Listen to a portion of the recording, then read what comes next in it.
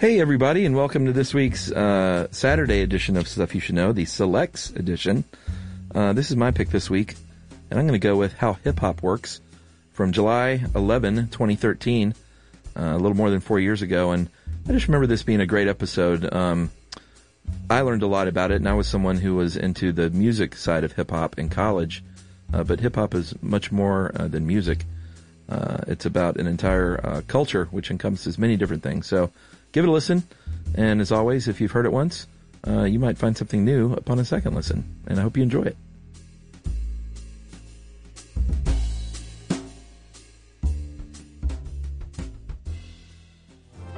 Welcome to Stuff You Should Know from HowStuffWorks.com.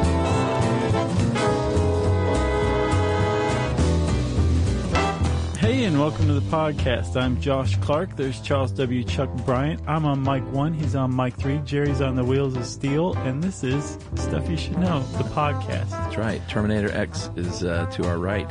Yes. That's you, Jerry. That's my favorite DJ. Is it? Oh, man. Unbelievable stuff.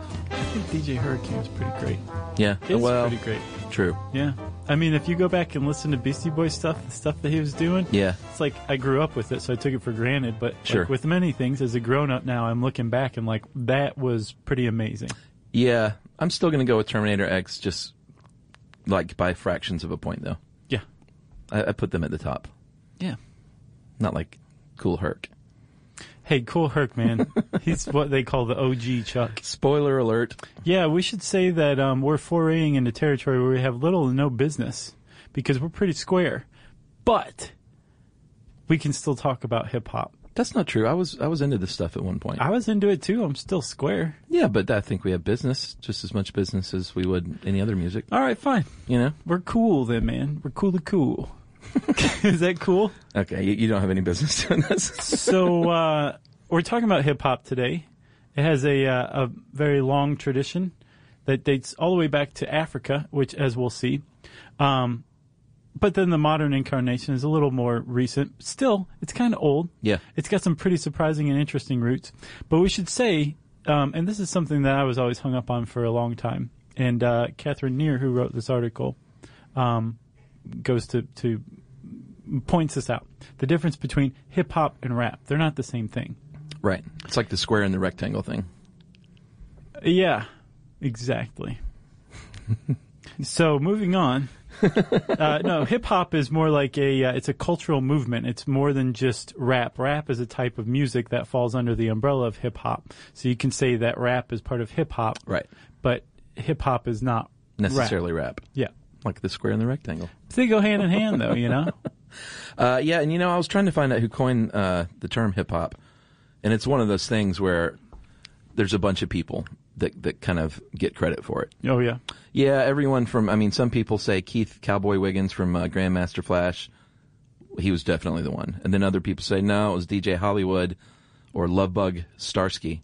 Then other people say, what about Sugar Hill Gang or Herc? Sure. So I don't know if it's been pinpointed, but it was used in print in 1981 for the first time in the Village Voice, although it was surely used in the late 70s and, on the street. Yeah, because Herc he coined a lot of terms. Like, that's one of the interesting things about this is, like, we can trace it back pretty confidently and find, like, actual origins of this, what's become this global, international, cultural phenomenon. We have seen the birth of a new music form in our lifetimes, which is pretty cool. We have. And that's the only one. No, that's not true. What about, like, electronica? Yeah, I guess so, but you could also say that was sort of the same as, like, synthesizer from, like, the 70s. Right. Yeah, but that was, like, used in rock and roll. I don't know. Maybe that counts. I think it counts. You do? Sure. Electronica, hip-hop. EDM, that's electronica, right? I think so. Yeah. Yeah, electronic dance music. Yeah. So, yeah. But I would say, I would say that qualifies. Even still, it doesn't diminish the birth of hip-hop. No, of course not. I mean, there's two. That's better than one, right? That's right. So, Chuck, when you're talking hip-hop and you talk to a cultural historian about hip-hop and say, what is hip-hop? They're pretty much going to give you 4 aspects that combined make up the cultural movement of hip-hop, right? Yeah, and Catherine, who wrote this, is a historical cultural historist. That's what they call them. Historian. And I can't remember her graduate degree, but it has something to do with this very closely. I just can't remember exactly what it was in. So that's why when you read this, you're like, man, Catherine really got into this article. For sure. It's, it's pretty broad, and there's a lot of info here. Yeah, so we should get to it. The 4 things, and it started out as just like graffiti, breakdancing, emceeing and DJing and rapping. These days, you might see it portrayed more as visual arts, graffiti included in that, but film and other graphic arts. Written and spoken word, so not just rapping and emceeing, but performance poetry. Physical movement, which is not just breakdancing, but a lot of dance styles. Right.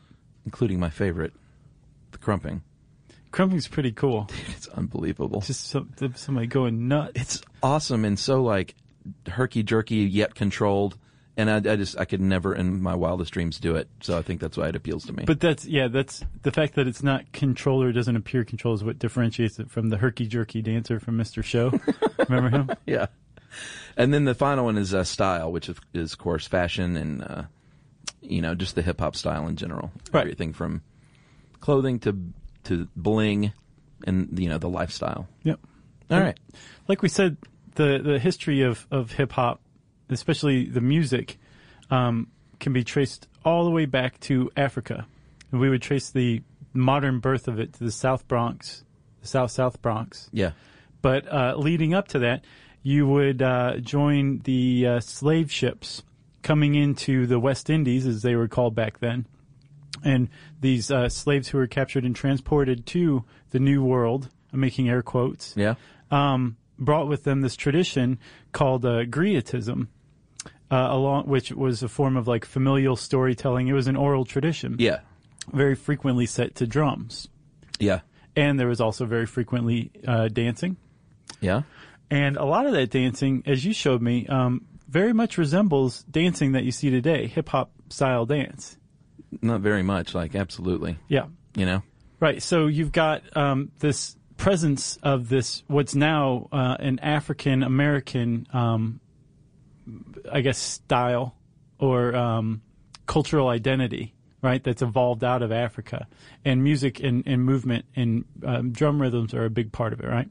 Yeah, and of course, call and response in church was a big part of it, as well as gospel and calypso and salsa and of course jazz and the blues. Right. It's all rolled up as influences that eventually made its way to Jamaica. Yeah. To soldiers who were American soldiers stationed there in World War II. Yeah. So we made our way from Africa. Yeah. To the West Indies, up to America. Mm-hmm. And then there was that boom, that birth of like jazz and all that made it then down back to Jamaica, part of what were the West Indies. Yeah, it's a weird little circle.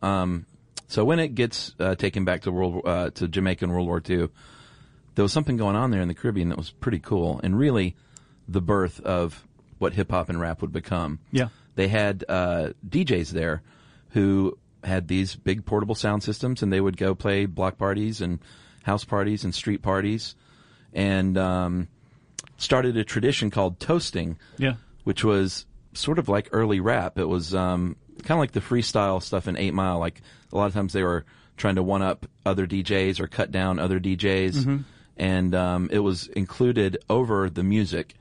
And have you ever listened to like a reggae show today? Like Reggae Fire on Album 88. Oh yeah. So like how like they'll just turn on the music for a second, and they'll say something, and they'll turn the music back up, and they'll turn it down again. And, yeah. And I think that's toasting. Yeah, I listened to some of it too, like the early 80s toasting. Am I right? Yeah. Okay. And that led to 2 different types of new reggae music, which is talkover and dub. Talkover is kind of what we were just talking about, the right. toasting over music, and then dub just, changed the song musically with like echo and massive amounts of bass or treble, reverb, stuff like that. Yeah, it was like what you'd call now like a remix of a song, but it usually followed certain lines, like a lot of echo or always a lot more bass than the original version. Yeah, exactly. And they would throw that on the B-sides of the record. So you'd have the regular version and the dub version. Right. Right? So all this is going on in Jamaica. Yeah. And in the 60s, there was a kid named Clive Campbell who lived in Jamaica and grew up around this toasting, street parties, portable sound systems. Talk over. Yeah. Yeah. Dub. Basically changing and altering music to make it sound cooler with a heavier bass line. Yeah. And this kid, Clive Campbell, he moved to the Bronx in 1967. Yeah. And he eventually became somebody known as Kool Herc, who was the DJ who most people say was the originator of hip-hop. That's right. That's Cool with a K. DJ Oh, yeah. Kool Herc. He's a legend. He is. Okay, so Kool Herc also, by the way, started the tradition of naming yourself as someone else. Oh, yeah. He wasn't Clive. He was DJ Kool Herc. Right. And that became, of course, a tradition in rap and hip-hop. It did, as we'll see. So he had a big gig early on. His sister, I've heard various things from birthday party to back to school party. And he was well known as a tagger, like graffiti tagger, which we'll get to in a minute, how that plays a role. So people just showed up en masse to see who this famous tagger was. Like, DJ Kool Herc's going to be there. Let's go check it out. Right. So it was like a lot of folks there. Yeah, they came for the tagging and stayed for the DJing, though. That's right. Because what they found at that time, when we're talking the 70s, right? Maybe the mid to late 70s. Yeah. If you went to a party and the DJ was there, the DJ just played a record and then ended. And, maybe if they were good, it was like the next one came on. Yeah. Right? Before the first one ended. And it was, again, if you listen to the How Disco Works episode, Yeah. this is where, this all came out of, was this block party right here, basically. Right. This is the birth of not just disco, or not just hip hop, but disco too. That's right. And so they saw that he was doing some pretty cool stuff. He had 2 turntables and a microphone. And he saw that when people were dancing, they would just kind of stand around. And then when a really good part of the song would come up with lots of great beats or whatever, Yeah. they'd dance. And he figured out along the way, and I think he figured out before this block party happened, that if you just take 2 versions of the same record, you can keep that one part going over and over again and just switch back and forth between the records playing that same part, and people will dance all the time. So when all those people turned out for his sister's party to see the graffiti tagger Herc, they came up against this DJing, and that was that. Yeah, it's called a break beat, and it's typically like a drum break. And that's what the DJ is doing, if you don't know anything about it, when they have the little headphones up to their ears, is they're queuing up the spot on the second record so they can crossfade or toggle in the early ages right over to that next one without missing a beat. Right. And like you said, the dance party would just keep going on and on. They were Right. like, this is insane. Yeah, they were like, is this record ever going to end? No. But Kool Herc also did something else, too, that would give rise to this, right? He was big into toasting. That's right. So he started doing the talkover. Evidently, the DJing became a little too complicated because, it's much easier nowadays with your eye devices to fake all this stuff. Right. But back then, they were pioneering electronics and figuring this stuff out. Yeah. And in fact, Grandmaster Flash was the real guy. Well, he was... He invented the crossfader. Yeah. And he was really into electronics and figuring that junk out. Right. So because it got more and more technical, it wasn't just playing a song and then kind of turning down the volume for a second and talking over it and turning the volume back up. Yeah. If you wanted to toast, it was tough to kind of balance those two things. So Kool Herc enlisted the aid of Coke LaRock and Clark Kent to come toast for him. The Herculoids. Yeah, that's who they became. And they inadvertently established rapping. Yeah, Coke LaRock is generally regarded as the first rapper. That's so cool, man. I know. DJing got too technically involved, so they had to get somebody else to toast, and that became rapping.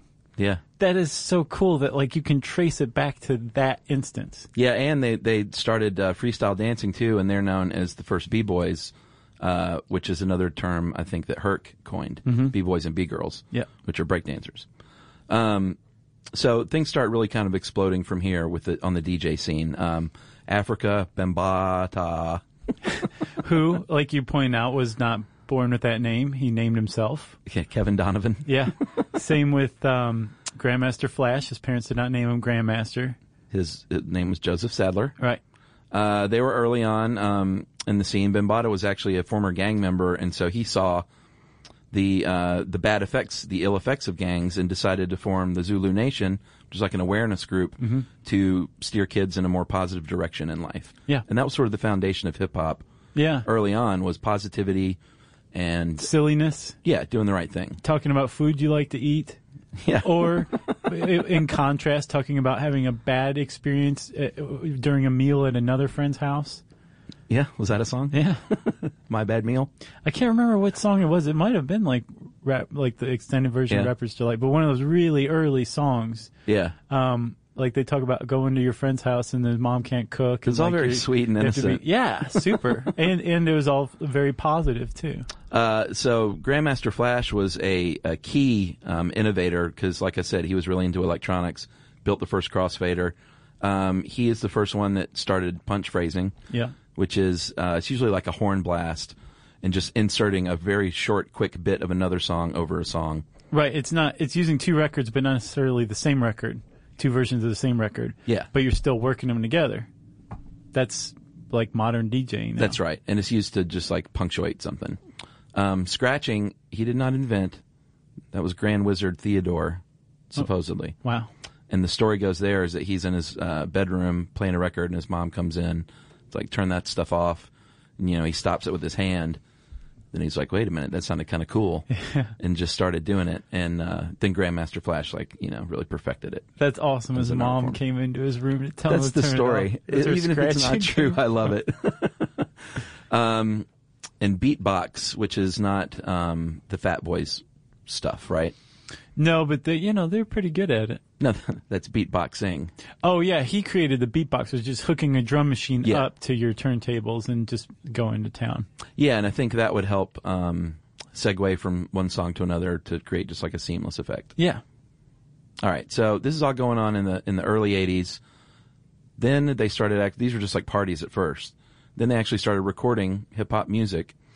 Got played on the radio. Mr. Magic's Rap Attack premiered in 1983 in New York City. Yep. It's the first hip-hop show. And then MCs started kind of coming to the forefront more as like, the leader of the band instead of the DJ. Yeah, you remember the huge confusion that DJ Jazzy Jeff and the Fresh Prince ran into. Yeah, they named it like their second album like I'm the rapper, he's the DJ. Oh, really? Yeah, because everybody thought the Fresh Prince was DJ Jazzy Jeff because they were caught in this transition where it's like, wait, I thought the DJ was supposed to be the front man of a group, but right. Yeah, it was the Fresh Prince. Will Smith was like, no. Yeah, so they named an album to clear things up. You don't remember that? I don't remember that. Yeah, he's the perfect example of those early sweet songs, though. Sure, because his were all about I'm hanging out with my buddies and we're playing some games. Yeah.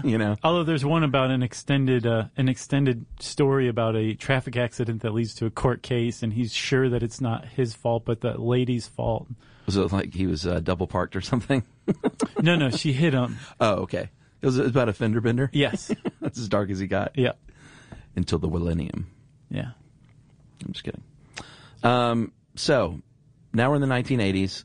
Early 80s. Things start kind of crossing over, of course, with Blondie's Rapture, which we all knew and loved. Yep. Right? And the Clash's Magnificent Seven, which is very much hip-hoppy in tone. Yeah. And some genuine stars start to kind of pop up on the scene, like Run DMC. Fab Five Freddy. LL Cool J. Yeah. Beastie Boys. Pete Rock. And CL Smooth. We already mentioned the Sugar Hill Gang, right? I don't think we did. We have to mention the Sugar Hill Gang. Yeah, of course. They had the first hit rap record ever, Rapper's Delight. Sure. And it was released, I think, in 1983, maybe, the same year as Rap Attack came out. Was it? And it was like, that put rap on the map. Yeah, and people were like, what is this music? And, Chuck, those who listened again to the Disco Podcast will note that they made that record using Le Chic's Good Times. That's right. It all happened together. Yeah, sampling, too. I think we covered that in. Yeah. Boy, this is really all coming together, isn't it? Man, it is. All right, so the industry's changing a little bit at the time as well. Sugar Hill Records closes. Def Jam pops up. Yeah. Women, all of a sudden, are in the mix with Salt and Peppa and... MC Lyte. Yeah, Queen Latifah, of course. Yeah. They paved the way for people like Lauryn Hill, who I think just filed for bankruptcy. Did she? I think so. She fell on rough times, didn't she? Yeah, man, the Fugees had that one album. There's quite a few rap groups that had like one classic album. and then that was it. Yeah. Like Black Star and Fugees and I was trying to think there was one more.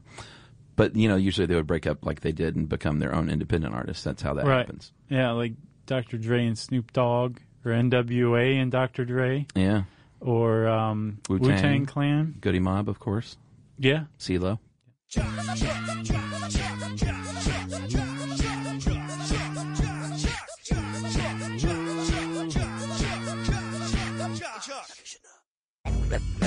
SYSK. You should know. SYSK. Stuff you should know. Brian. Josh Clark. So where are we? Oh yeah, Public Enemy comes on the scene with like the black nationalism movement. MTV gets on it because it spreads from the East Coast to the West Coast. Yeah, in 1988, Yo MTV Raps came out, and I remember being so happy that happened. Really? I remember being that age and thinking, like, where are the rap videos? Like, come on, MTV, waiting for them to do this, and they finally did. And then after that, it was like, okay, you can start playing these through the day, and then they finally did. About a year later, apparently, according to this article. Yeah, after Yo MTV, it was like exclusively on Yo MTV Raps at first, right? Which was like a half hour, an hour. And that was it. And I think they started making it more than just once a week, but then finally it's just like, forget it. We'll put rap on alongside of Def Leppard. Right. I don't think the world will end. Or we'll put Run DMC in the same video as Aerosmith. Yeah, and I wonder if that helped pave the way to just kind of like break the cell walls between these genres on MTV, Yeah, I think for sure. Yeah. It knocked down some walls. Run DMC, super pioneers. Knocked down walls. Remember the video? Yeah, they kicked walls down. They kicked walls down, literally. Metaphorically and figuratively, huh? Oh, wait. I messed that up big time. Literally and metaphorically. Right, I said metaphorically and figuratively. Yeah, and literally. All three. So, we are now progressing on to gangster rap. NWA, of course, and Ice-T. Snoop Doggy Dogg at first. Yes, now Snoop Lion. Yeah, then Snoop Dogg in between. Right. The dirty D.O.G., you see. So was it, was it NWA? Were they the first gangster rap? She mentioned someone called Schoolie D, who I haven't heard of, so I don't know if Schoolie D was before. I've heard his name, but I've never heard his stuff. Yeah. But, for sure, NWA was the first one to ever, take gangster rap and turn it into a hit. Yeah, nice guys with attitudes. Yeah, and then they were another group that, broke up into, just really successful spin-off recordings. Eazy-E's debut album is arguably one of the best ever made. Yeah, R.I.P. Yeah, Dr. Dre. Yeah. He had a pretty successful career. Well, The Chronic was my soundtrack for about 18 months in college. So, and then, Snoop Dogg's was awesome too. Yeah, and Ice Cube. He discovered him. Ice Cube had a great career too. MC Ren, DJ Pooh, like the whole group was just awesome. Yeah, they just had a show at the Fox 2 nights ago. What? LL Cool J, De La Soul, Public Enemy. What? Ice Cube. And one or two other acts. How did I not hear about this? LL Cool J put it together. I don't know. It was supposed to be pretty good. The reviews are in the AJC today. Yeah. I'll bet it was good. Yeah. It's like a 7-hour show. Yeah, well, I don't think they each played that long, but I think it's 3.5 hours. Wow. It's pretty cool. Yeah. So gangster rap, like we said, that was ushered in, and the original intent of hip-hop started to get lost at this point. Oh yeah, in a big way. Eating food that you liked and talking about it. Cheerios for breakfast. Right. Yeah. That was you were pretty on the outs as far as hip hop was concerned when NWA came along and started talking about gangster rap, right? Well, they were side by side there for a while. Right, and then gangster rap won out. Yeah. Because people are cynical. And of course, gang violence and drug dealing and poverty and misogyny were all hallmarks of gangster rap. Yeah, which is still very much around today. Oh, yeah. Even though, what's interesting, it's gangster rap was a subgenre of hip-hop that eventually came over or took over and became hip-hop. And then now that's broken up into other subgenres, but the source material is typically the same. Yeah, and I think another difference, too, just thinking about it, is gangster rap back then was very much I'm poor. Yeah. And now it seems to be more I'm rich. Right. You know? But I'm still like hail from the ghetto, so I've got True. cred. True. And I'm still very violent, and I carry a gun, and I'm not afraid to use it, that kind of stuff. Yeah, but like NWA and those guys, they'd never talked about having money ever because they didn't. Right. They were They're just early in their careers, they were just poor guys. right, and they were being kept down, and they were upset about it, That's right. to say the least. So alongside it, though, you did have some great bands like Tribe Called Quest Yeah. and De La Soul and Farside, who either had a positive message or were just like Farside, just having a good time. Yeah. It's Well, like they're good from music. California. Yeah, I love those guys. They had a great. Their first album was killer. Bizarre Ride to the Far Side. Oh, yeah. Yeah, that was good. Still holds up, too, I think. Yeah, totally. Wu-Tang came around, and of course they launched the careers of like a dozen guys, it seemed like. Yeah, they were kind of a hybrid. Like, they would talk about violence and misogyny and all that as well, but they also, that wasn't all it was about. Like, No. there were some pretty smart guys involved in Wu-Tang Clan. Oh, yeah, for sure. Tupac? Yeah. She mentions Warren G and Sir Mix-a-Lot. I wasn't so into them. Sir Mix-a-Lot was awesome. He was like kind of a throwback. Like, after the transition had been made, Sir Mix-a-Lot was still like talking about butts and buttermilk biscuits and all that stuff. You know what I'm saying? Like, he Yeah, that's never, and he wore like floor-length mink coats and stuff like that. That Butts and Buttermilk Biscuits should Yeah. be the name of your rap album. Yeah. DJ Josh Clark. I've got like an accordion on the album cover. KRS-One was really big in my life, too. I was a big fan of KRS-One. Yeah, he was great. Boogie Down Productions. And then both Gangstar and Black Star I was a big fan of Yeah. at the time. I like Gangstar too. I were like awesome. DJ Hurricane, but DJ Premier. Who's that? He's the Gangstar DJ. Oh, really? Yeah, him and Guru. That was Gangstar. Oh, okay. But it was like, and I like Guru, but the two of them together, it was always weird to me. Like, it was so. Yeah. I was never like, even though I think Gangstar's Code of the Streets is one of the best rap albums ever made. Yeah, agreed. It's just like they were each doing their own thing side by side. It didn't mesh You think? and create something together, but it was like two really talented people doing something amazing at once. I haven't pulled that one out in a while. It's a good one. Like you said, more subgenres, like combining rap with hard rock music and metal music. Yep. That's a big deal. Body Count, Ice-T's little band. Yeah, I saw them. Did you? Yeah, at Lollapalooza. Yeah. Yeah, that didn't count. And then things spread down south, of course, with Two Live Crew and groups like Outkast and Ludacris and Timbaland and Goody Mob. Yeah. Very much like Atlanta-based. Dirty South. Two Live Crew was Florida, I think, but Yeah. the Dirty South. Well, then you have like New Orleans Bounce, and I think that's where like Crumping came from too, is the South, right? I think so. I'm not sure, though. Do you know? No. Okay. I asked. Things are changing back these days, I think, with regards to the gangster thing. That's still around, but there are other acts out there that Daryl McDaniels of Run DMC said that, it's kind of coming back around because he's like, some of this music's great to listen to in a club, but he's like, what are you going to do the rest of the day? Right. Like, we need this to be all-day music. Yeah. And like Kanye West, I was a big fan of his early on, not so much now. Yeah. And who's that guy? Drake? He's pretty good. Yeah. You listen to that? No, I haven't listened to any new hip hop in a long time. Kanye, Get the College Dropout from 2004. Yeah. It's unbelievable. That's his first one? Yeah, it was amazing. I will check it out. So that's a little bit on music. I guess we should talk about graffiti some. Well, yeah, a lot of people say graffiti's its own thing. It's not a part of the four, pillars of hip hop. Right. And people who are into hip hop say, shut up. It is too. And most people agree that graffiti is pretty much extractable from hip hop. But graffiti came first. Yeah, that's true. Modern graffiti tagging, which is another word for it. And if you're into that kind of thing, you should check out our surprisingly interesting episode on how aerosol cans work. That's right. Started in the 60s. And you can actually trace this back to its point of origin pretty much, too, to a guy named... Demetrius. Right, what was his tag?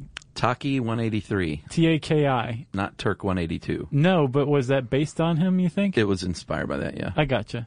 And it was a little Greek kid named Demetrius who in the 60s started... he was a messenger. He worked for a messenger service, and he had a marker, and he put that together with his nickname, Taki.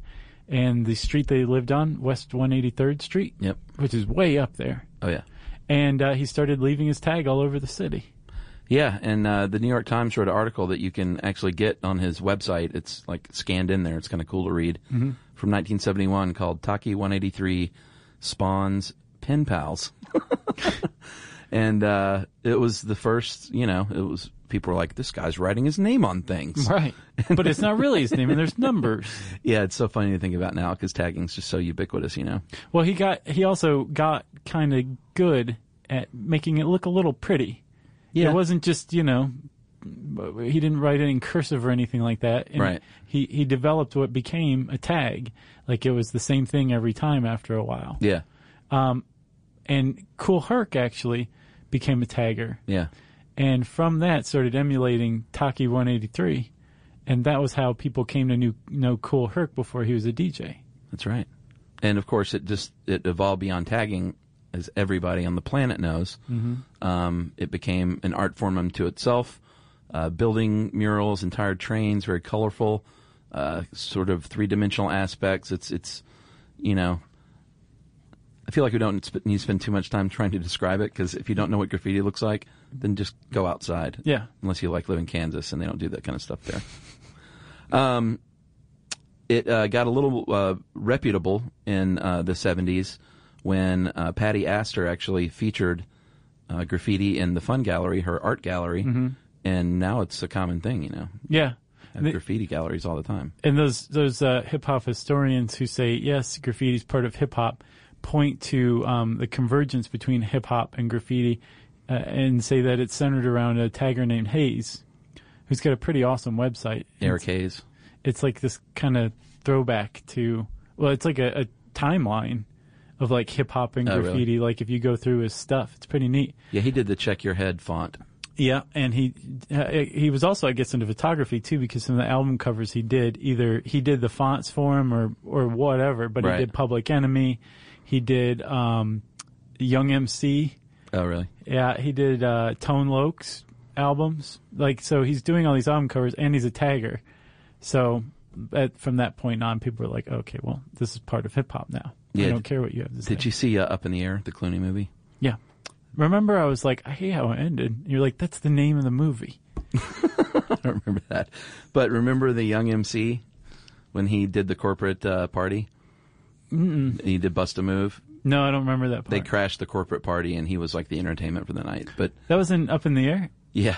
I thought that was an episode of Scrubs or The Office. No, it was in Up in the Air, and it really just sort of like nailed that whole Verizon's going to do a party, and they're going to hire a rapper. They get Young MC. Right. It was pretty good. Yeah. Are we to dancing yet? I think we are. We've covered the music. We've covered graffiti. Yeah, now we're on to dancing. Okay. Well, breakdancing obviously is most synonymous with hip-hop, but all kinds of other dancing, popping and locking, boogaloo, grinding, down rocking, the Harlem Shake. Yeah, which is an original thing, right? Yeah. There's a video from 2006 or something that this guy did. I can't remember who it was. But he it's like the Harlem Shake is the real one. And if you see this, and then you see like all the YouTube viral videos that were going on recently, and you just see how far off everybody was from the actual Harlem Shake. Yeah. The people in Harlem were actually getting mad. Like, what are you doing? Like, this isn't, do you even know what the Harlem Shake looks like? It was almost like the answer is no. YouTube turned into the Bluth family, and everybody was doing the chicken dance. Right. Even though none of them had ever seen a chicken before. You know what I'm saying? Yeah. That's what a lot of people were doing with the Harlem Shake. Gotcha. Yeah. But breakdancing is what we're going to concentrate on because it's pretty cool. Head spins, backspins. Tell them about that video you sent. The windmill. Oh, yeah. Just get on YouTube and look at breakdance 1940s. And that's it. That dude is breakdancing. Yeah, and it's clearly the 1940s. Yeah. I tried to, I was like, am I being tricked here? Is this some fake? It looked pretty authentic. I think it's authentic. Yeah. But that was full on breakdancing. Yeah. Like at first I was like, oh, that's sort of breakdancing. And then he got on the floor and I was like, that's totally breakdancing. Right. So it's been around. He does the worm. Yeah, he sort of did the worm and he was doing that. Doing like windmills and stuff. Well, not quite a windmill, but close to a windmill. It was pretty close. Windmill, by the way, I was obsessed with trying to learn that in my ute. And never came close, obviously. I too was a breaker in my youth. See, I wasn't. All That I was the needed. problem. Oh, I was. I took breakdancing lessons. I made it on the front page of the Peach section, which was the entertainment section of Toledo Blade, while I was breakdancing in like a tracksuit my mom made me by hand. Man, do you have a copy of that? I don't know where it is. It might be out there somewhere. I had a Break in Ohio T-shirt. See, had I wasn't as into it as that at cap, all. the French Foreign Legion cap. Yeah. I had the whole, man, I was a breaker. Even though I sucked at it, I was a breaker. Could you do the windmill? No, that's what I'm saying. I sucked. Yeah. When But you I get a still good did it, windmill like, going, every day. that's like really impressive Yeah. still to me today. I could never do that. I get headaches from doing head spins and just fall Yeah. over immediately. But it was fun. The suicide too. Did you ever do that? Nope. That's a pretty cool move. That's the one where the guy basically, she says backflip, but I've most often seen it as a front flip. Yeah. You come in and you just flip and land on your back, and the whole point is to make it look painful. Like the harder it is, and the more people go, oh, Right. it's like the more successful suicide. That's when you know you got the crowd in the palm of your hand. Exactly. And you don't stop then. No way. No, you can't stop breaking. You know, Yumi took me to the World Breakdance Championships a couple of years ago, like the world. Was it awesome? It was at Relapse Theater, the old one on 14th Street. I was in Atlanta. Yeah. And they had it here in this little theater, and like people from all over the world Yeah. who were like the best at breakdancing were just there, like in break-offs and stuff. We just stood around for like 8 hours and watched like the best breakdancing you can possibly imagine. That's right awesome. there. It was very awesome. So, not surprisingly, I think you even said earlier, breakdancing came from West Africa as well. Mm-hmm. A lot of the key elements, this herky-jerky all-over body movement, interaction with the floor, Yeah. like not with just your feet, obviously. Right. Pantomime and improvisation, Yeah. all came from West Africa and migrated on the slave ships, kind of joined up with some Caucasian dancing, like the Lindy Hop and the Charleston. Well, a lot of those grew out of African American Oh, okay. dancing, Is that like what it was? cakewalk, Right. which is an African American thing that actually is like terribly. You should read this blog post I wrote on it once. The origin of the term cakewalk. Uh-huh. You'll never use it again. But the idea of people lining up and watching other people dancing, Yeah. and then taking turns and all that comes from the cakewalk. So like people waiting to like jump in and all that, and it was in that breakdancing 1940s video you sent. People were just kind of standing Yeah, aside. yeah. Somebody else would come in, push somebody else to the side, and they were taking over. Like that comes from the cakewalk. It's later became the Soul Train line, Right. Yeah. which is some of the best footage like ever. Still. Yes. You can put any halfway decent song to like a Soul Train lineup, and it's just brilliant after Yeah. that. The other thing that influenced too was came from the Caribbean as well and South America in the form of, and I even saw a video on how to pronounce this. It's a Brazilian martial art, capoeira. Capoeira. Capoeira. I don't think that's right. That's what he said. Are you sure? Dude, it was a video on how to pronounce the word. But I'm sure I didn't do it quite right, but yours is definitely wrong. But martial arts as a whole, like Kung Fu was really big in that community. Yeah. And so like Bruce Lee and all these guys, they tried to like emulate those dance moves. Yeah. And that's Or why you see so karate much moves. like fake fighting Yeah. in breakdancing.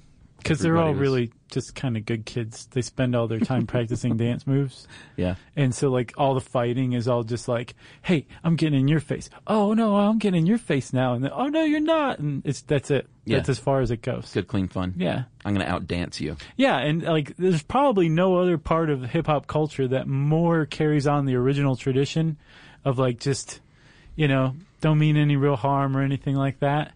Whereas having a good time and, like, this is what's cool. Yeah. Than the breakdancing aspect of it. Really. Yeah, agreed. And crumping today, you see the same thing. Yeah. Like it's battling each other to see who's the best. Yep. It's kind of fun to watch. In the 80s, it was like breakdancing became a across-the-board commodity, like big time. Again, I had a Breakin' Ohio t-shirt that my mom purchased for me. Yeah, at probably like pennies or something. Yeah. The movie Wild Style, which is the first hip-hop movie, led to Star Wars, Breakin', of course, Breakin' 2. Electric Boogaloo. I got that soundtrack in my Easter basket one year. Beat Street. I was a little too old, I guess. For Breakin'? Maybe so, or no, I was listening to the Allman Brothers and stuff. I gotcha. That was the deal. I clearly remember my two older sisters having a conversation while we were all watching Break-In 2. And they agreed that the girl was really more of a flash dancer than a break dancer. Yeah. I'll never forget that. And the other one went, mm-hmm. Yeah. Flashdance had a little break-in style. Everything had to. Burger King commercials. Yeah. Apparently Wrangler had a line of jeans ready to go in 1984 called Rapid Transit, starting with the W. Yeah. Like Wrangler. That didn't get off the ground. The moonwalk, of course, which was not invented by Michael Jackson. No, but he was good at it. Well, yeah, he was great at it. The guy I could find was in 1955, Bill Bailey, at a Showtime at the Apollo show. It's on YouTube. Is it as good as Michael Jackson's? Can anybody top Michael Jackson's moonwalk? It's not as good, but he clearly moonwalks. It's not like, well, this is a version. I mean, he moonwalks off the stage. Right. In the 1950s. Well, okay, so moonwalking goes back to the 50s. They say, and they being, I think, Kool Herc or Africa Bambaataa, one of the two said that they think breakdancing finds its origins in a James Brown dance, to Get on the Good Foot. Oh, from that song? Yeah, which is from I believe the 60s. That is based on that. Yeah. And backsliding is what the originators call moonwalking, by the way. Yeah. So like we said, it's a commodity, it's video games, it's clothing lines. They start selling, gear and knee pads and special mats to use, When all you needed was a refrigerator box. Exactly. What was that for? For just to make the ground not as or slicker or whatever? Yeah. Okay. So you're not like doing a head spin on gravel. Yeah, that was a dumb question actually. But I like I said, I wasn't into it. Things started to die down in the 80s though. Yeah, they did. Sort of the late 80s. But it came back big time in the 90s. It did. Like the late-ish 90s. And it's still around. Like it never really went away. Yeah, and that led to crumping, like we said, which is my favorite thing to watch on the internet right now. Did you see the crump off on Venice Beach? That one? I did see that one. That was pretty great, huh? That was good. It's just nuts. Well, it looks just so out of control, but it's not. Right. That's what makes it so great to me, I think. Crumping's pretty great, I think we can all agree. So, are we on to fashion? I think we are. Pillar 4. Well, let's talk about it. Comfy clothes is really how it started. Yeah, if you have ever seen the TV show What's Happening, remember Rerun? Oh, yes. He was dressing pretty hip-hop at the time. Yeah. Suspenders. He wore a beret, but it could have very easily been a Kangol hat.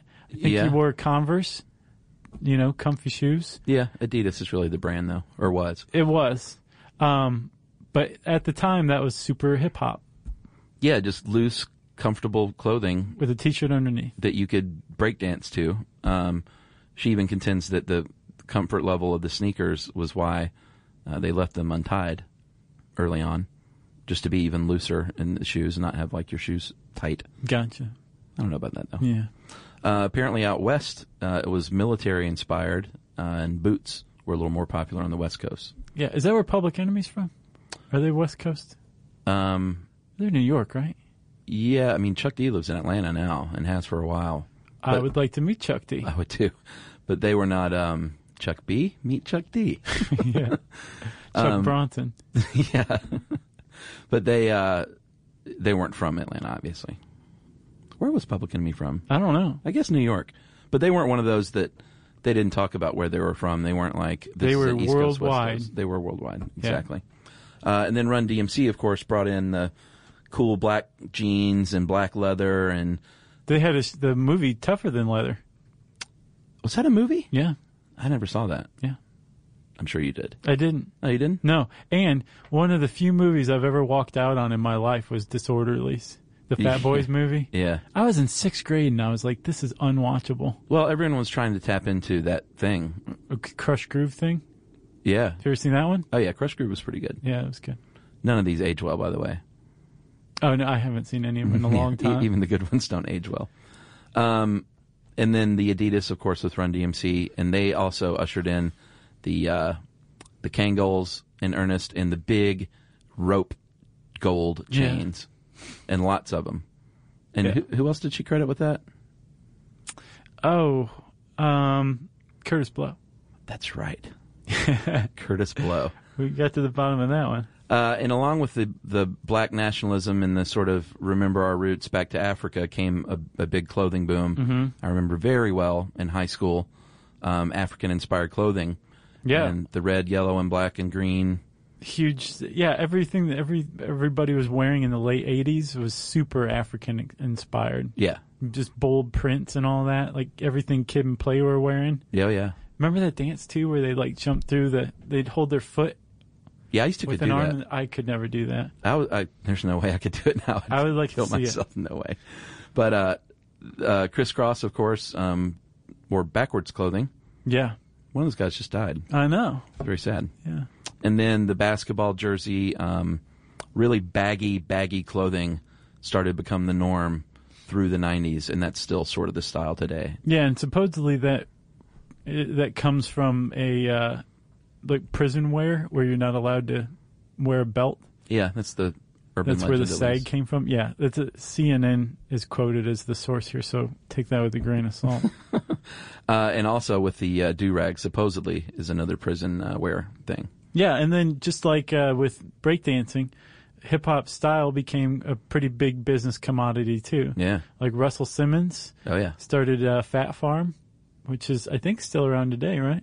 Yeah, if you look at most any rap mogul now, it'll say, like, producer, rapper, clothing designer. Right. Like, they're just smart to maximize their brand. Yeah, it says here that Jay-Z sold Rockaware for $204 million. Wow. Everything that guy touches turns to gold. Yeah, or platinum. Because platinum, Josh, is where the gold went. It kind of transformed into platinum. Right. It's like alchemy. Yeah, like shiny, silvery platinum and diamond-encrusted Grills. bling grills, very popular. Yeah. That started out as just like the one gold cap and then turned into like the grills that you can get today are just unbelievable. And I don't think we could ever have a conversation about hip-hop fashion without mentioning wearing a huge clock as a pendant around a necklace. Flav? Yeah. Or wearing a stolen Mercedes hood ornament Yeah. as a necklace Who pendant. did that? The Beastie Boys. Oh, that's Mike right. D. I thought you were going to say the multi-finger ring. Yeah, you got that too. That was big because of and Do the Right Thing, Love and Hate. He had the two rings. Who was that? The guy with the radio, Raheem? Yeah, Yeah. I saw that again the other day. Man, that movie just blows me away. Still, it's very powerful. I like his later work more. Yeah, you liked it when he got away from. Like Inside Spike Lee Man joints. and 25th Hour. I like Yeah. those a lot. I still like Do the Right Thing, but Sure. I just like him branching out. I hear you. And also designer labels became a big thing, like Tommy Hilfiger and stuff like that. Oh, yeah. Became really popular. And now, of course, you go anywhere on planet Earth, and you're going to see hip hop in pretty much any country you go to. You sure are. It is all over the world. It is a global product. And hey, squares and parents, it ain't going anywhere, so just get used to it. That's right. I think a lot of people thought it was a flash in the pan. I'm sure. You know, like this rap won't be around long. Yeah. Suckers. Yeah, it's outlasted a lot of other stuff. Agreed. So there you anything go. else? We got electronic music to do next. Or we did have that dubstep article. Yeah, I don't know. No. If you want to learn more about hip-hop, you can type those words into the search bar at howstuffworks.com, and it will bring up this extremely large article on it. And I think I said hip-hop, so it's time for a message break. Stuff you should know.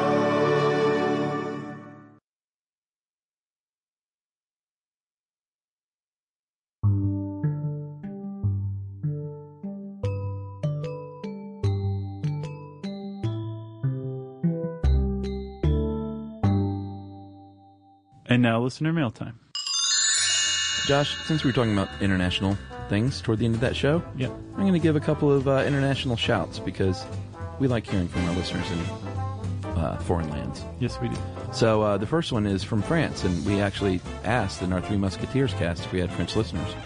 Hi guys, just wanted to drop you a few lines as I was just listening to your podcast on the Three Musketeers. You were wondering if there were any French up there listening to you. I am one of them. I've been listening to all of your podcasts from the beginning, when even the podcast was not even the great pair of you. Oh, wow. I am talking about your podcast to all my friends, and I feel that I know you well from all these hours spent with you. I always laugh when you make fun of the French and our accent. I do not always understand your 100% U.S. references, but love to hear about new things. Take care from Paris. And that's Julie. Thanks a lot. And then, hi guys, Josh, Chuck, and Jerry. My name is Daniel. I live in Jerusalem. I work in a bakery in the city and love listening to you guys while I work. I want to share a funny little story. One day at work, my boss got mad at me and told me I can't have my headphones during work. And then I told him I was listening to a learning podcast and not music. So to prove I'm not distracted. Okay, is the boss like Nurse Ratched or something like that? I guess so.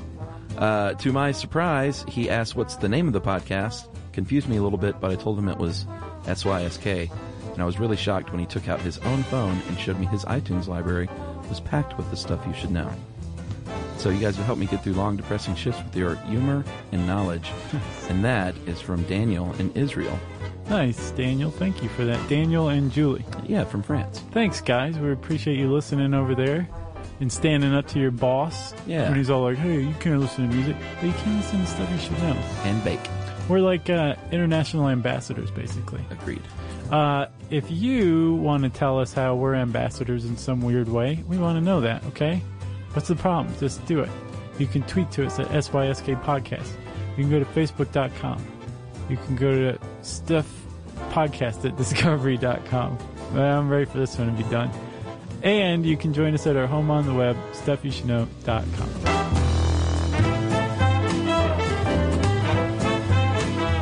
For more on this and thousands of other topics, visit howstuffworks.com.